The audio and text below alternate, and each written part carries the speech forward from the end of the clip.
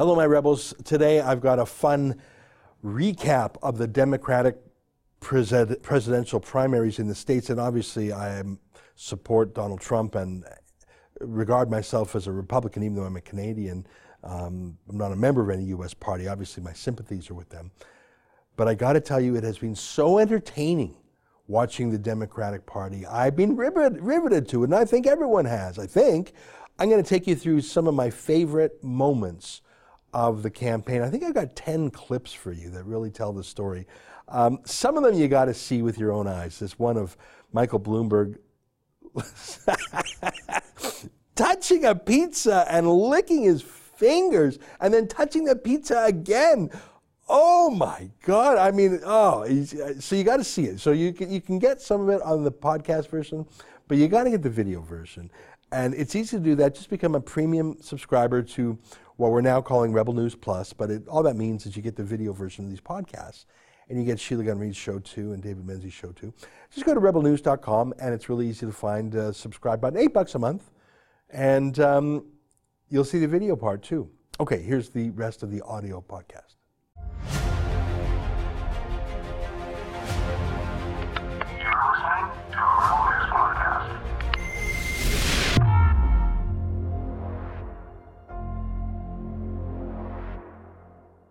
Tonight, what just happened in the U.S. Democratic primaries? I'll show you some video clips that help tell the story. It's March 4th, and this is the Ezra Levant Show. Why should others go to jail when you're the biggest carbon consumer I know? There's 8,500 customers here, and you won't give them an answer. The only thing I have to say to the government about why I publish it is because it's my bloody right to do so.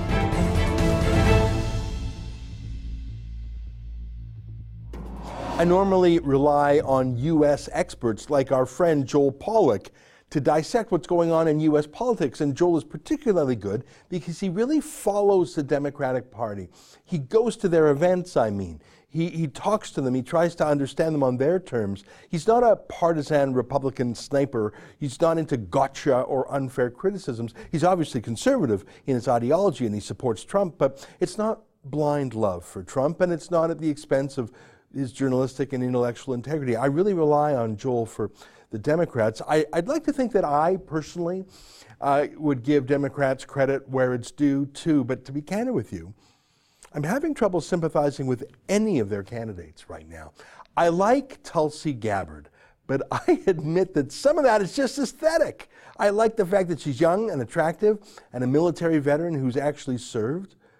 I like the fact that she bucks the Democratic Party's establishment, and she even sued Hillary Clinton when Clinton alleged that Tulsi is a Russian agent or something. Imagine a life of military service and then servicing Congress and having Clinton call you a traitor, the same Hillary Clinton whose Clinton Global Foundation accepted literally hundreds of millions of dollars from foreign governments and corporations during Clinton's time as Secretary of State.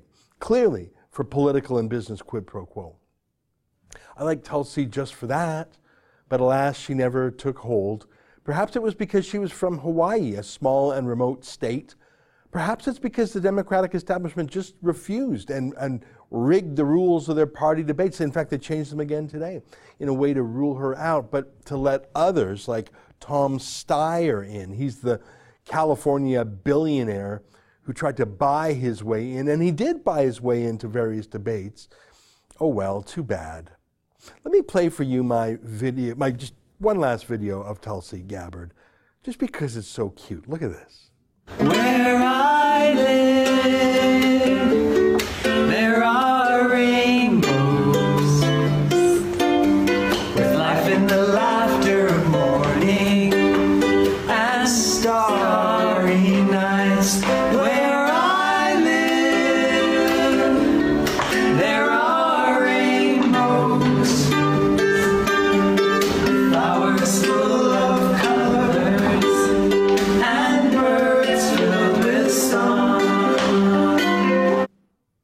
That's her husband, by the way, if you didn't get that. I got to tell you, they're quirky, but they're real. I liked that she didn't indulge the madness of her party too, by the way. She voted present, I think, or abstain or something neutral on the impeachment vote, which shows some sanity. But alas, she is not a contender, so let's look at who was. I mentioned that Tom Steyer, the global warming obsessed, impeachment obsessed billionaire, tried to buy his way into the race. And he did, in fact, buy his way onto the stage. He was cardboard, though. He dropped out. But what about this guy?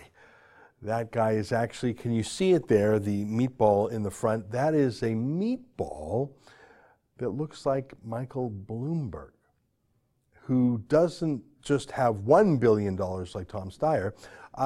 Bloomberg's estimated to be worth more than $60 billion, and he spent it like mad, including on that meatball meme. Bloomberg bought that and paid for that. He spent his money on anything. He bought weird ads, anything. Really, anyone with an idea could sell it to him. It was a miracle for ad agencies. Look at this one. Donald Trump eats burnt steak. Mike Bloomberg likes his medium rare. I mean, Bloomberg is 78 years old and he has more than $60 billion. Let's say he lives another 10 years. May he live many more. But let's say he lives 10 years. That's still $6 billion a year he could spend. Actually more, since Bloomberg's wealth is still increasing. That means Bloomberg could spend $500 million every month and still not spend all of his money.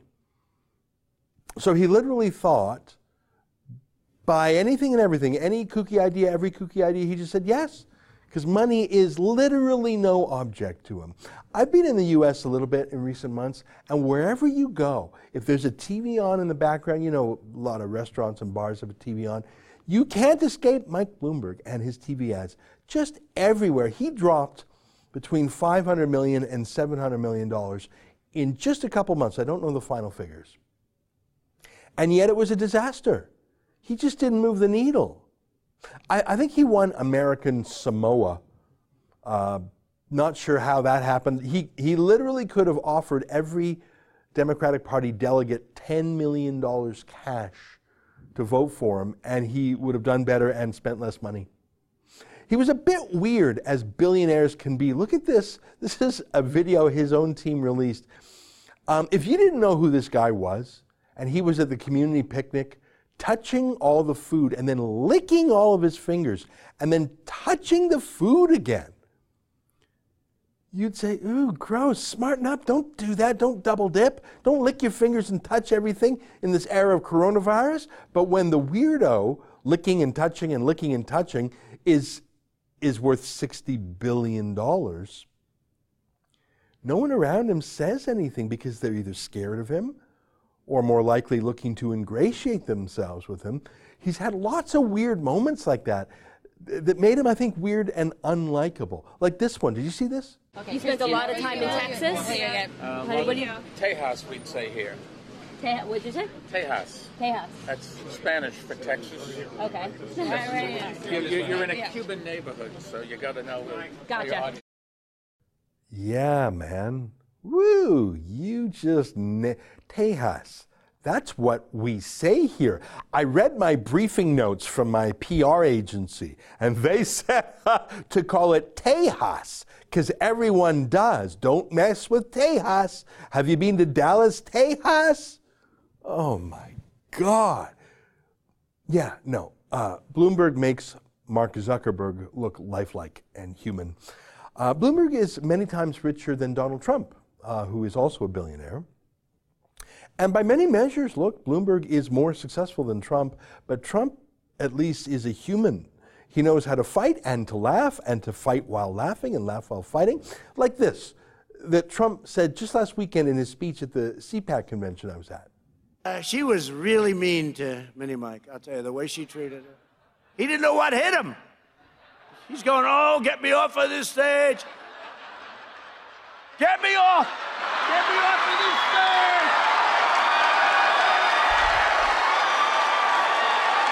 I'm sorry, don't tell me you didn't laugh. That's funny. I don't care what you think of Trump. You have to admit he has a comedian's timing. He's a quick wit. He's an entertainer. He wouldn't say, oh, they call it Tejas. What? Now, Trump was talking there in that little clip about how Elizabeth Warren took Bloomberg out to the woodshed in the debates a few weeks ago. It was amazing. I showed you this clip the other day. Remember this? The mayor has to stand on his record, and what we need to know is exactly what's lurking out there. He has gotten some number of women, dozens, who knows, to sign non-disclosure agreements, both for sexual harassment and for gender discrimination in the workplace. So, Mr. Mayor, are you willing to release all of those women from those non-disclosure agreements so we can hear their side of the story?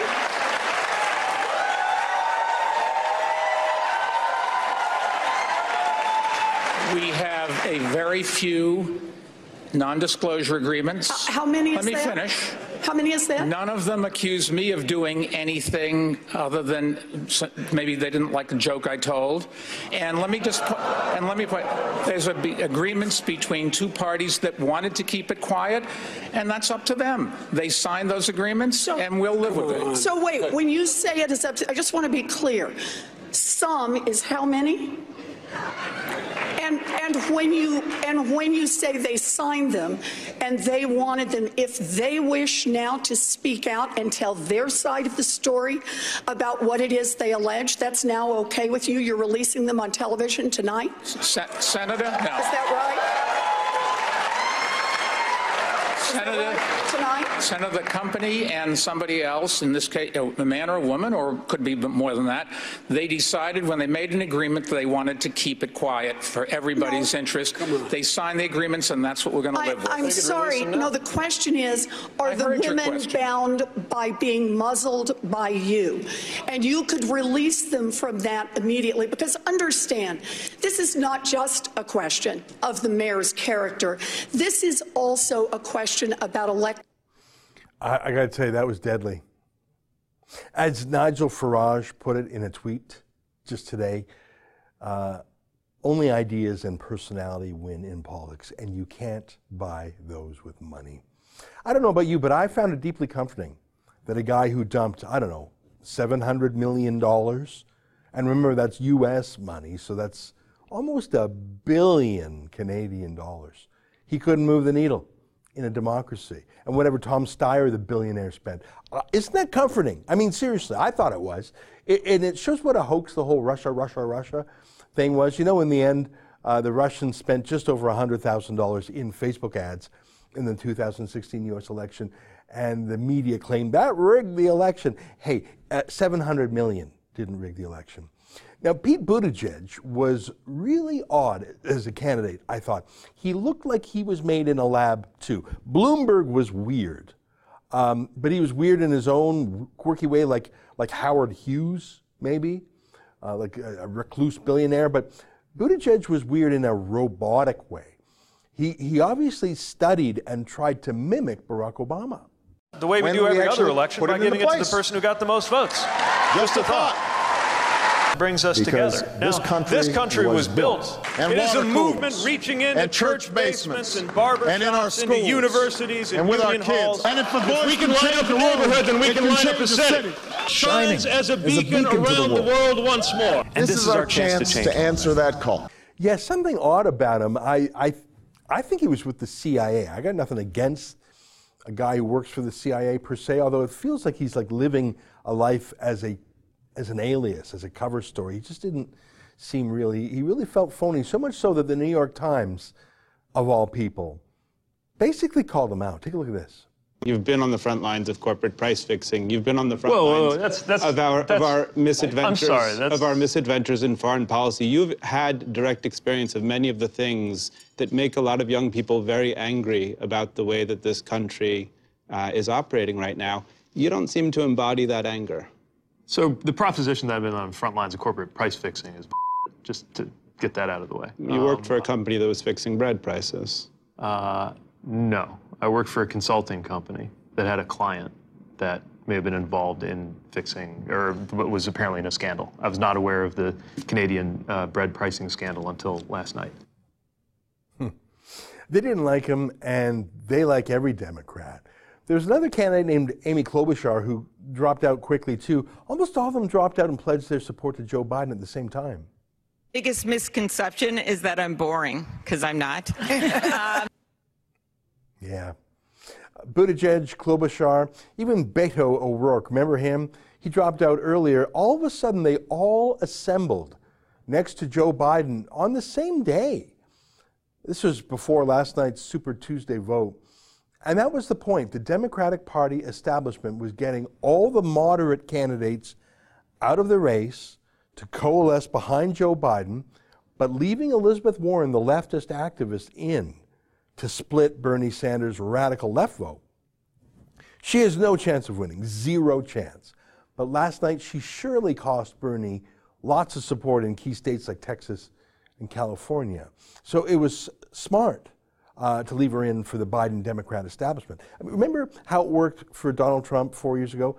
Trump won the 2016 Republican nomination in much the same way. He was the only interesting guy, and he was running against more than a dozen competitors. So the vote split between one Trump and many anti-Trump candidates, establishment candidates.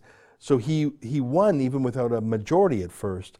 The Democrats are trying to stop that dynamic to make it one moderate, Joe Biden, as the anti-Bernie, and to keep Elizabeth Warren in to split the hard left vote. They're trying to flip the dynamics around on Bernie Sanders. Now, Bloomberg stayed in just long enough to realize that his $700 million campaign wasn't working and wouldn't work. He had to find out for himself, I guess. So now it's down to two, really. Yeah, Elizabeth Warren is in there, but not really. It's down to two, Bernie Sanders and Joe Biden. The others remaining aren't really serious. And you know what? Joe Biden is actually in the lead now, and I'm pretty sure he's going to win. They'll arrange it that way, like they arranged for Hillary Clinton to beat Bernie Sanders last time. It's not a conspiracy theory. That's what they did with intricate insider rules last time. It was that superdelegates could overcome the foolish choice of mere Democratic Party members. So they replaced Bernie Sanders last time, a radical socialist, who for years wasn't even really a Democrat. You know, Bernie Sanders wasn't in the Democratic Party, he was in the Socialist Party. But Bernie Sanders, from an electoral point of view, at least he had passion and authenticity. They replaced him with an evil robot, Hillary Clinton. At least Bloomberg is a goofy robot, and Tom Steyer and Pete Buttigieg are bland robots. Clinton was an unlikable robot, and those are the worst kind of robots. So now the option is Joe Biden, who is likable. He's losing his marbles, sorry to say it. He is, but he's usually likable, usually. Now, he's 77 years old. Bloomberg's 78 years old. Bernie Sanders is 78 years old, too. Trump is 73, but I got to say he feels 63 to me in terms of his energy level. Bernie had a heart attack on the campaign already. And I'm not sure about Biden, but remember, look at that eye. Look at his eye there. Strange things happened to him. In one of the debates, suddenly his eye was full of blood. It was terrifying. I don't know what that meant. Was it just a tiny little blood vessel burst? And why? I don't know. But mainly, I think Joe Biden's losing it a bit. Forgetting what day it is, forgetting what place he's in, what state he's in. Now, maybe that's excusable. He's flying around so much. But I don't know. Is this normal? Look, tomorrow's Superstar Tuesday, and I want to thank you all. I tell you what, I'm rushing ahead, aren't I? 150 million people have been killed since 2007 when Bernie voted to exempt the gun manufacturers from liability. It would put 720 million women back in the workforce. Nobody should be in jail for a nonviolent crime. My name's Joe Biden. I'm a Democratic candidate for the United States Senate. What's not to like about Vermont in terms of the beauty of it? And what a neat town. Play the radio. Make sure the television, make sure you have the record player on at night. Poor kids are just as bright and just as talented as white kids. We choose science over fiction. We choose truth over facts. Think about it. We hold these truths to be self-evident. All men and women created by you know the thing. Yeah, I do know the thing. So Biden is 77. He would be 78 years old when inaugurated if he wins. I just don't see it. Him going full tilt, global travel, 18-hour work days like Trump does. I just don't see it with Joe Biden. Biden is likable, so that's a plus. It's odd, though, that Barack Obama, who endorsed Justin Trudeau, for heaven's sakes, hasn't quite fully really endorsed Joe Biden yet, has he? But here's an official ad rolled out by Bernie Sanders. Bernie is somebody who has the virtue of saying exactly what he believes, great authenticity, great passion, and is fearless. Bernie served on the Veterans Committee and got bills done. I think people are ready for a call to action. They want honest leadership who cares about them. They want somebody who's going to fight for them. And they will find it in Bernie. That's right, feel the burn. I'm Bernie Sanders. If you're a lefty, that's inspiring, I think. Here's another 1-minute Bernie Sanders ad. I know it's socialism and group identity politics, but again, there's energy and authenticity and passion here. Take a look. With these hands, we will rise. With these hands, we will transform this country. With these hands, we will have Medicare for all. With these hands, we will have college for all. With these hands, we will have criminal justice reform. With these hands, we will strike down the vestiges of racism and discrimination and homophobia and xenophobia. With these hands, be we black or brown or red or white or yellow or the swirl in between. With these hands, we will elect Senator Bernie Sanders as the next president of the United States of America. Now look, Bernie isn't pure. As Bloomberg himself pointed out, Bernie doesn't rage against millionaires anymore, just against billionaires, because Bernie himself has become a millionaire with 3 houses.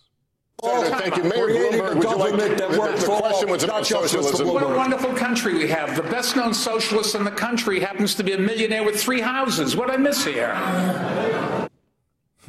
But still, as Washington lifers go, Bernie is relatively clean. Not so for Joe Biden. Joe Biden's family cashes in and has for years, like Hillary Clinton and Bill would do. Joe Biden would make a political move, and his son and other family members would monetize it in the private sector. Yeah, right. Joe Biden, for example, threatened Ukraine if they didn't do what he said, like calling off a prosecutor from investigating corruption. Do you remember this? I went over for, I guess, the 12th, 13th time to Kyiv, and I was supposed to announce that there was another $1 billion loan guarantee. And I had gotten a commitment from Poroshenko and from Yatsenyuk that they would take action against the state prosecutor, and they didn't. So they said they were walking out to press conference. I said, no, I said, we're not going to give you the $1 billion. They said, you have no authority. You're not the president. The president said. I said, call him. I said, I'm telling you, you're not getting the $1 billion. I said, you're not getting the $1 billion. I'm going to be leaving here. And I think it was, 6 hours? I said, I'm leaving in 6 hours. If the prosecutor's not fired, you're not getting the money. Well, son of a bitch.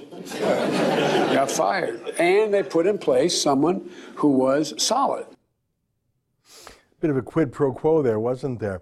It just so happens that Joe Biden's son, Hunter Biden, went to Ukraine to offer his services for $50,000 a month to a Ukrainian energy company, despite having no experience or expertise. It was all muddled up with what Joe Biden was doing politically. Same sort of thing happened when Biden went to China. He literally had his family on the plane with him because they arrived to make parallel deals. Here's another clip.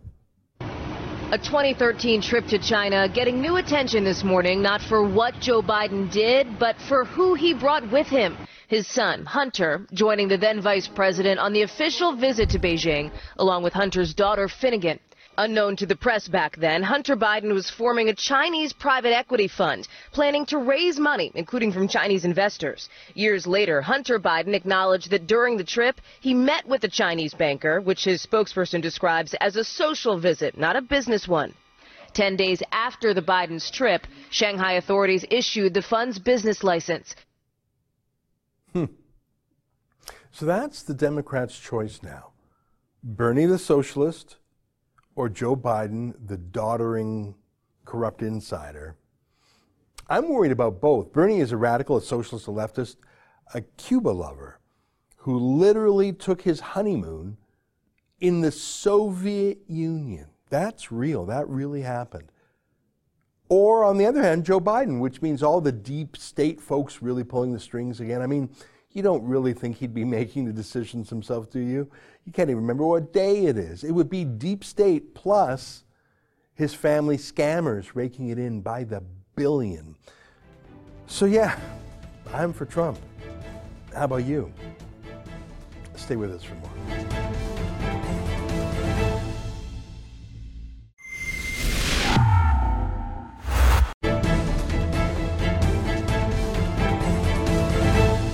Welcome back. Hey, do you remember this very excruciating attempt at a walking interview by our own Keean Bexte in Washington, D.C.? Take a look. Ilhan, if I could get a moment of your time, could you tell me why you filed illegal tax returns in 2014 and 2015? And it's which committee? Can you tell me definitively or not, is Ahmad Elsi your brother? For the markup? Yeah. Is he your brother? We're in the middle of the legislative briefing. Is he your brother? We're going to which one? It's Foreign Affairs. I'll go with you. Can you tell me definitively, yes or no, is he your brother? And why can't you answer that question? The remarks you gave me earlier. Why did you refer to him as your child's uncle on Instagram? And why did you lie on court documents saying that you hadn't seen him since 2011, when in fact you'd been talking to him all the time on Instagram? Sir, we're not doing ambush interviews. This isn't an ambush. You can send me an email. Why are you so afraid to answer these questions? I got to tell you, if someone asked me if I had married my sister, my first reaction would be to explosive laughter. Say, what? And then if they were serious, I'd say, no, of course not. I found it extremely odd that she would not answer those questions. But there are many odd things about Ilhan Omar, the hijabi Muslim migrant to the United States who is now a congresswoman. Keean has done some great work trying to get answers on the scene, but now there's a new book with the wonderful name American Ingrate that I think just perfectly sums up Ilhan Omar. And we're glad to be joined now via Skype from New York City with the author of American Ingrate, Benjamin Weingarten, who is also a senior contributor at The Federalist. Welcome to the channel. American Ingrate, I have to compliment you. That's how she strikes me. Someone who left the world's worst country by any measure, Somalia, came to one of the world's best countries, America, was given everything, has high privileges and status, and yet so clearly despises her new home. American Ingrate, that's just perfect. Well, Ezra, thanks for having me, and appreciate the praise on the title, which I agree really gets to the core of what so irks people about Ilhan Omar, someone who has risen to the height of power in Washington, D.C. as not only a congresswoman who sits on the House Foreign Affairs Committee dealing with our most sensitive national security and foreign policy information, but as well as someone who is the co-chair for Bernie Sanders' campaign in the all-important state of Minnesota in 2020, someone who's put out a battery of bills that Ben Rhodes, the former National Security Council official from the Obama administration, has called the new progressive baseline. And the fact we can't even get basic answers about this alleged, and I think heavily substantiated, issue of marriage fraud associated with potentially marrying her brother, which implicates also immigration issues, perjury, all manner of other crimes as well, is a remarkable thing. And I will say that after this book came out, reflecting the fact that she and her camp have never grappled with these issues and may never grapple with these issues, is that within days, her campaign put out a fundraising email in which they claimed that my book was incitement and I was trying to incite violence against her as an Islamophobe, and she threw all sorts of other invective at me, when this is a book with 1,200 endnotes that is heavily, diligently substantiated and grapples with all manner of issues regarding Ilhan Omar. Her background plays just one small part in one chapter, and that alone illustrates the danger of Ilhan Omar, that these compromising issues are barely a footnote in her entire record, and the fact that she would attack anyone who dares subject her to the same scrutiny that every American elected official should be subjected to reflects the fact that she doesn't want us to know the truth about her.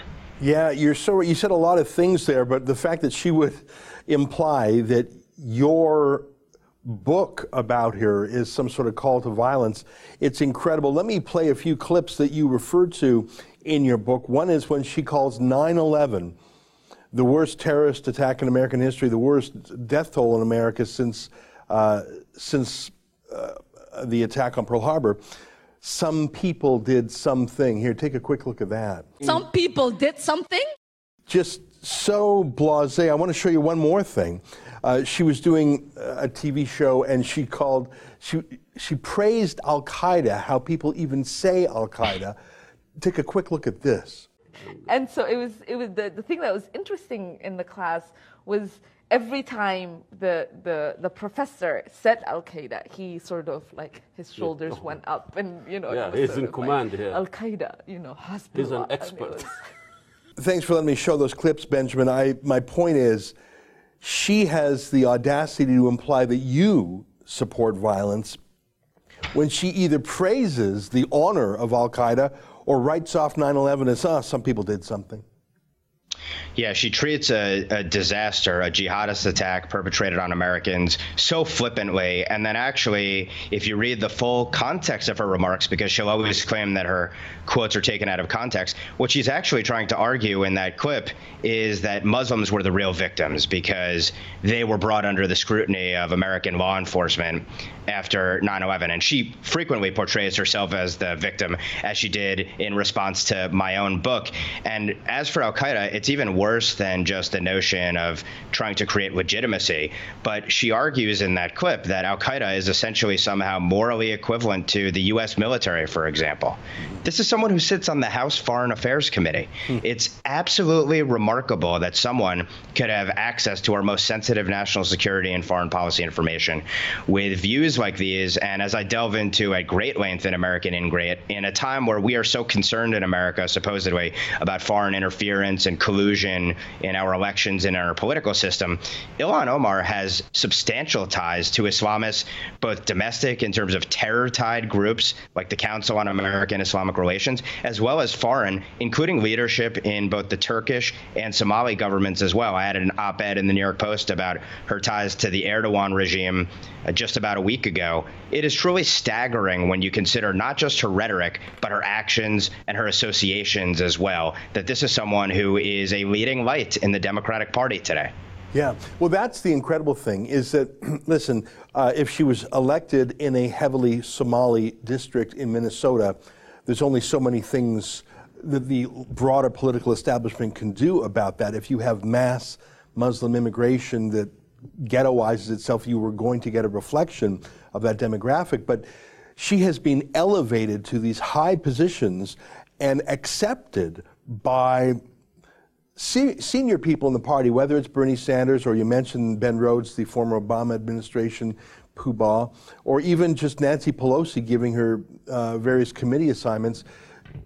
She is who she is, but she has been held up as a symbol of the Democratic Party by others who should know better. Why don't they know better? Do they want to capture the Muslim vote? Do they want to capture... Why would the Democratic Party, which historically, for example, has been the party that many Jews supported, 50 years ago, you could even say it was a party that believed in national defense. I guess it's longer than that for John F. Kennedy. But what is in it for the Nancy Pelosi's and the Bernie Sanders of the world to promote such a radical?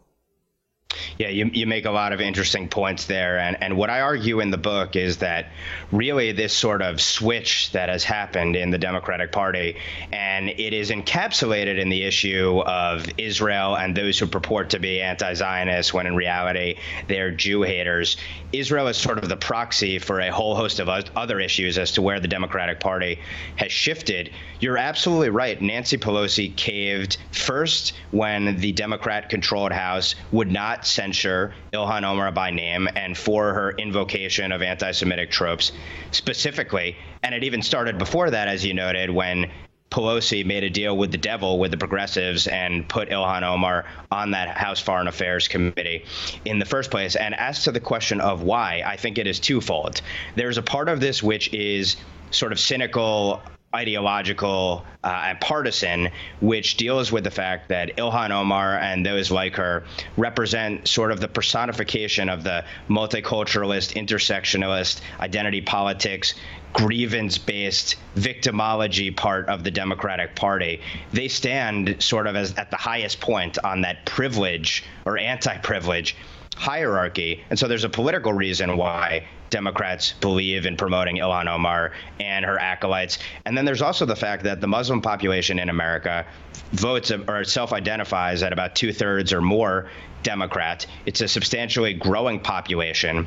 And if you think the views on Israel and Jewish people generally are odious, then I think you have to consider, and I make this case in the book, that Democrats are basically trading Jewish votes for Muslim votes. Muslim votes will be a growth industry for the Democratic Party, and increasingly the Jewish vote for Democrats is likely going to decline or become de minimis. And what I argue in the book extensively is that the forgotten person in all of this is Barack Obama. Barack Obama, over 8 years, paved the way for Ilhan Omar's radical rhetoric, her radical policies, her associations with all manner of Islamists and other radicals, both foreign and domestic. He's the forgotten player in all this, and he hasn't gotten his due, but in my book, I give him his due.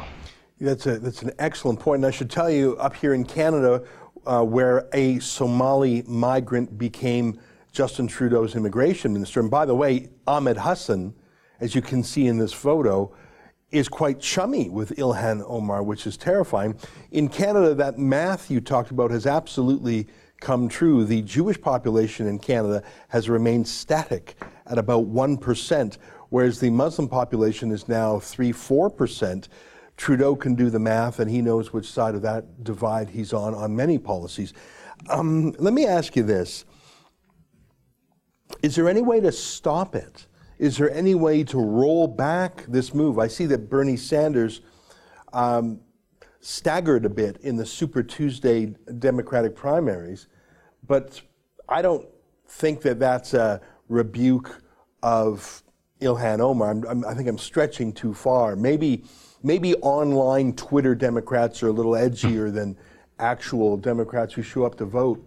But is that wing of the party, the AOCs, the Ilhan Omars, is it strong on the ground, or is it more a media concoction? How can Democrats take ownership of their party again? Working Democrats, working class, middle class Democrats, non-radical Democrats, or is that moment past?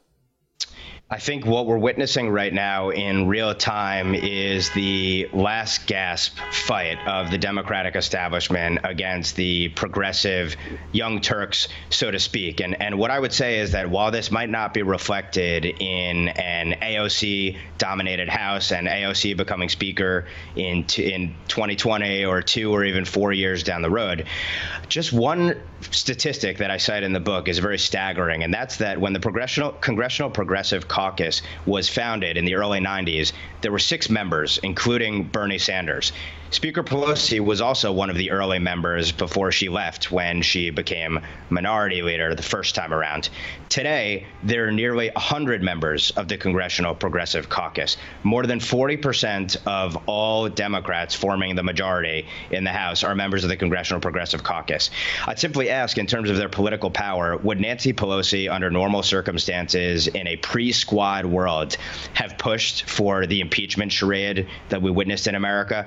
Would Gerald Nadler, would Eliot Engel, would even necessarily Adam Schiff? I think it's very clear. And also, would Democratic presidential candidates be staking out the most left positions that we've ever seen from a Democratic field from its very start? I think the answers are self-evident, and that should tell you the fact that Democrats are good at math. They can count. They see that the future is one that progressives stand to inherit. And I think what you're seeing is this generational and ideological divide playing out in real time. But the sort of fight between the Mensheviks and Bolsheviks is going to rage on beyond this election. Well, that is terrifying. We started by showing you a clip, and then you gave us more commentary on the immigration and marriage fraud issues that have embroiled Ilhan Omar. And you're right, she hasn't confessed to them, but there's so much evidence that has come forward. As you say, they're largely substantiated. Al Capone, in the end, was undone not in a bank robbery or a murder, but through mail fraud, wire fraud, like a technical offense that put him away. Ilhan Omar's greatest offense to the world was not the fake marriage to her brother, a sham marriage for immigration purposes, but it may be her undoing. What do you think the likelihood is of that turning into a formal criminal charge? I know that, prosecutions of any crime have to be done in a nonpartisan way, and it can't be just ordered up by some politician. But do you think it's likely that Ilhan Omar will be prosecuted for that crime? And do you think that'll take her out of the game?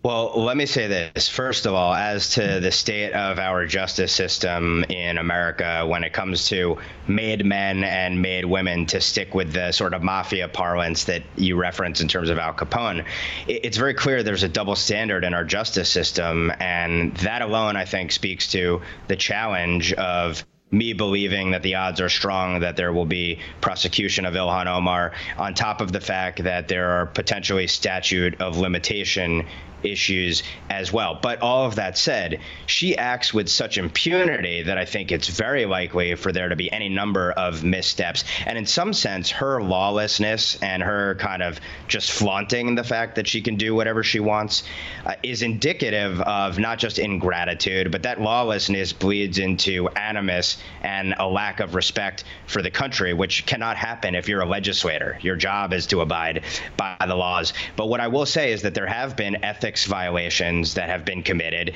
And it's also very clear that she also fudged her tax forms, in part relating to that original likely marriage fraud, and that she filed jointly for taxes for at least 2 years with a man who was not her legal husband. So do I think there's more criminality likely to come and ethics violations to come? Absolutely. But there needs to be an outcry, and it has to be a bipartisan outcry. And the sad thing about her district, and you mentioned the large Somali refugee population there, is that it is really, based upon my time spent on the ground there, the white woke elites, the upper crust in the Minnesota Twin Cities area, the Minneapolis Twin Cities area, who are really her biggest supporters. She has actually enraged some portions of her fellow Somali refugees, and the biggest whistleblowers have ironically been Somali American Muslim refugees who feel that she is such a danger that she must be exposed. That's a really telling fact. Isn't that incredible? We're talking with Benjamin Weingarten, the author of American Ingrate. I have one last question for you. And by the way, we're going to have a link underneath this video in the description to the Amazon page. Fascinating, something that we've been interested in from afar up here in Canada. Now, Donald Trump has deliberately shone the spotlight on the Squad, not so much in the last few months as the Democratic presidential primaries have taken center stage, but before that, I think Trump's strategy, if I can guess, was to emphasize the craziest part of the Democratic Party, to make that the face of it, to show to middle America, as opposed to, say, a Joe Biden face of the campaign. What do you think of Trump emphasizing the wackiness, wacky's too gentle a word, emphasizing the radicalness of Ilhan Omar and Alexandria Ocasio-Cortez? Is there a danger that Trump thinks it's offensive, but he's actually giving more oxygen to Omar and AOC, who might be successful? What do you think Republicans should do, I guess is what I'm asking? Yeah, well, my view is be careful what you wish for. It looks like Bernie Sanders may be done effectively after what's transpired over the last 72 hours, which shows you the power that remains in the Democratic establishment. But all that said, I don't think that if the general election had been Bernie Sanders versus Donald Trump, that it would have been such a layup as many people seem to believe, because in part, the Bernie Sanders AOC Squad progressive wing really has a message that they ardently believe in and articulate, and they have a very passionate base, much more impassioned than the Democratic establishment's supporters. So what I would suggest is this: it certainly pays to emphasize the radical part of the Democratic Party on the politics, but I think substantively it's actually right. I think the president is right. This is the core of the Democratic Party. It is not the majority yet. It may be a plurality, but ultimately I believe, and I argue in this book, that it stands to triumph, that today we may have a squad, but tomorrow it might be a battalion and bigger than that, because all of the trends in American life, whether you look at woke capital and the executives who run our corporations and their radical leftism, or you look at multi-generations of schools producing people like Ilhan Omar and AOC and Rashida Tlaib and the others, you look at all of our core institutions, essentially, they're dominated by people who think like the squad and who want to hold the squad up. And it is really the white woke elites that have swung the most left over the last couple of decades, and they have substantial political power relative to other demographic groups when you break it down by demographics. So all that said, I think in the long run, it is the squad's party to lose, but it's going to be a knockdown, drag-out fight as this works itself out. And as a conservative, I'll look forward to it with a big bag of popcorn. Amazing. Well, I'm so glad that you made some time for us. I know Ilhan Omar is a big issue in the United States, but she has been turned into a sort of heroine in Canada's media party as well, and no doubt in some ways we're further progressed down that road in our country up here too. The book's called American Ingrate. You can buy it at the Amazon link in the description below. We've been talking with author Benjamin Weingarten, who's also a senior contributor at The Federalist. Great to have you with us today. Thank you so much. Thank you so much, Ezra. Appreciate it. All right, our pleasure. Stay with us. More ahead on The Rebel.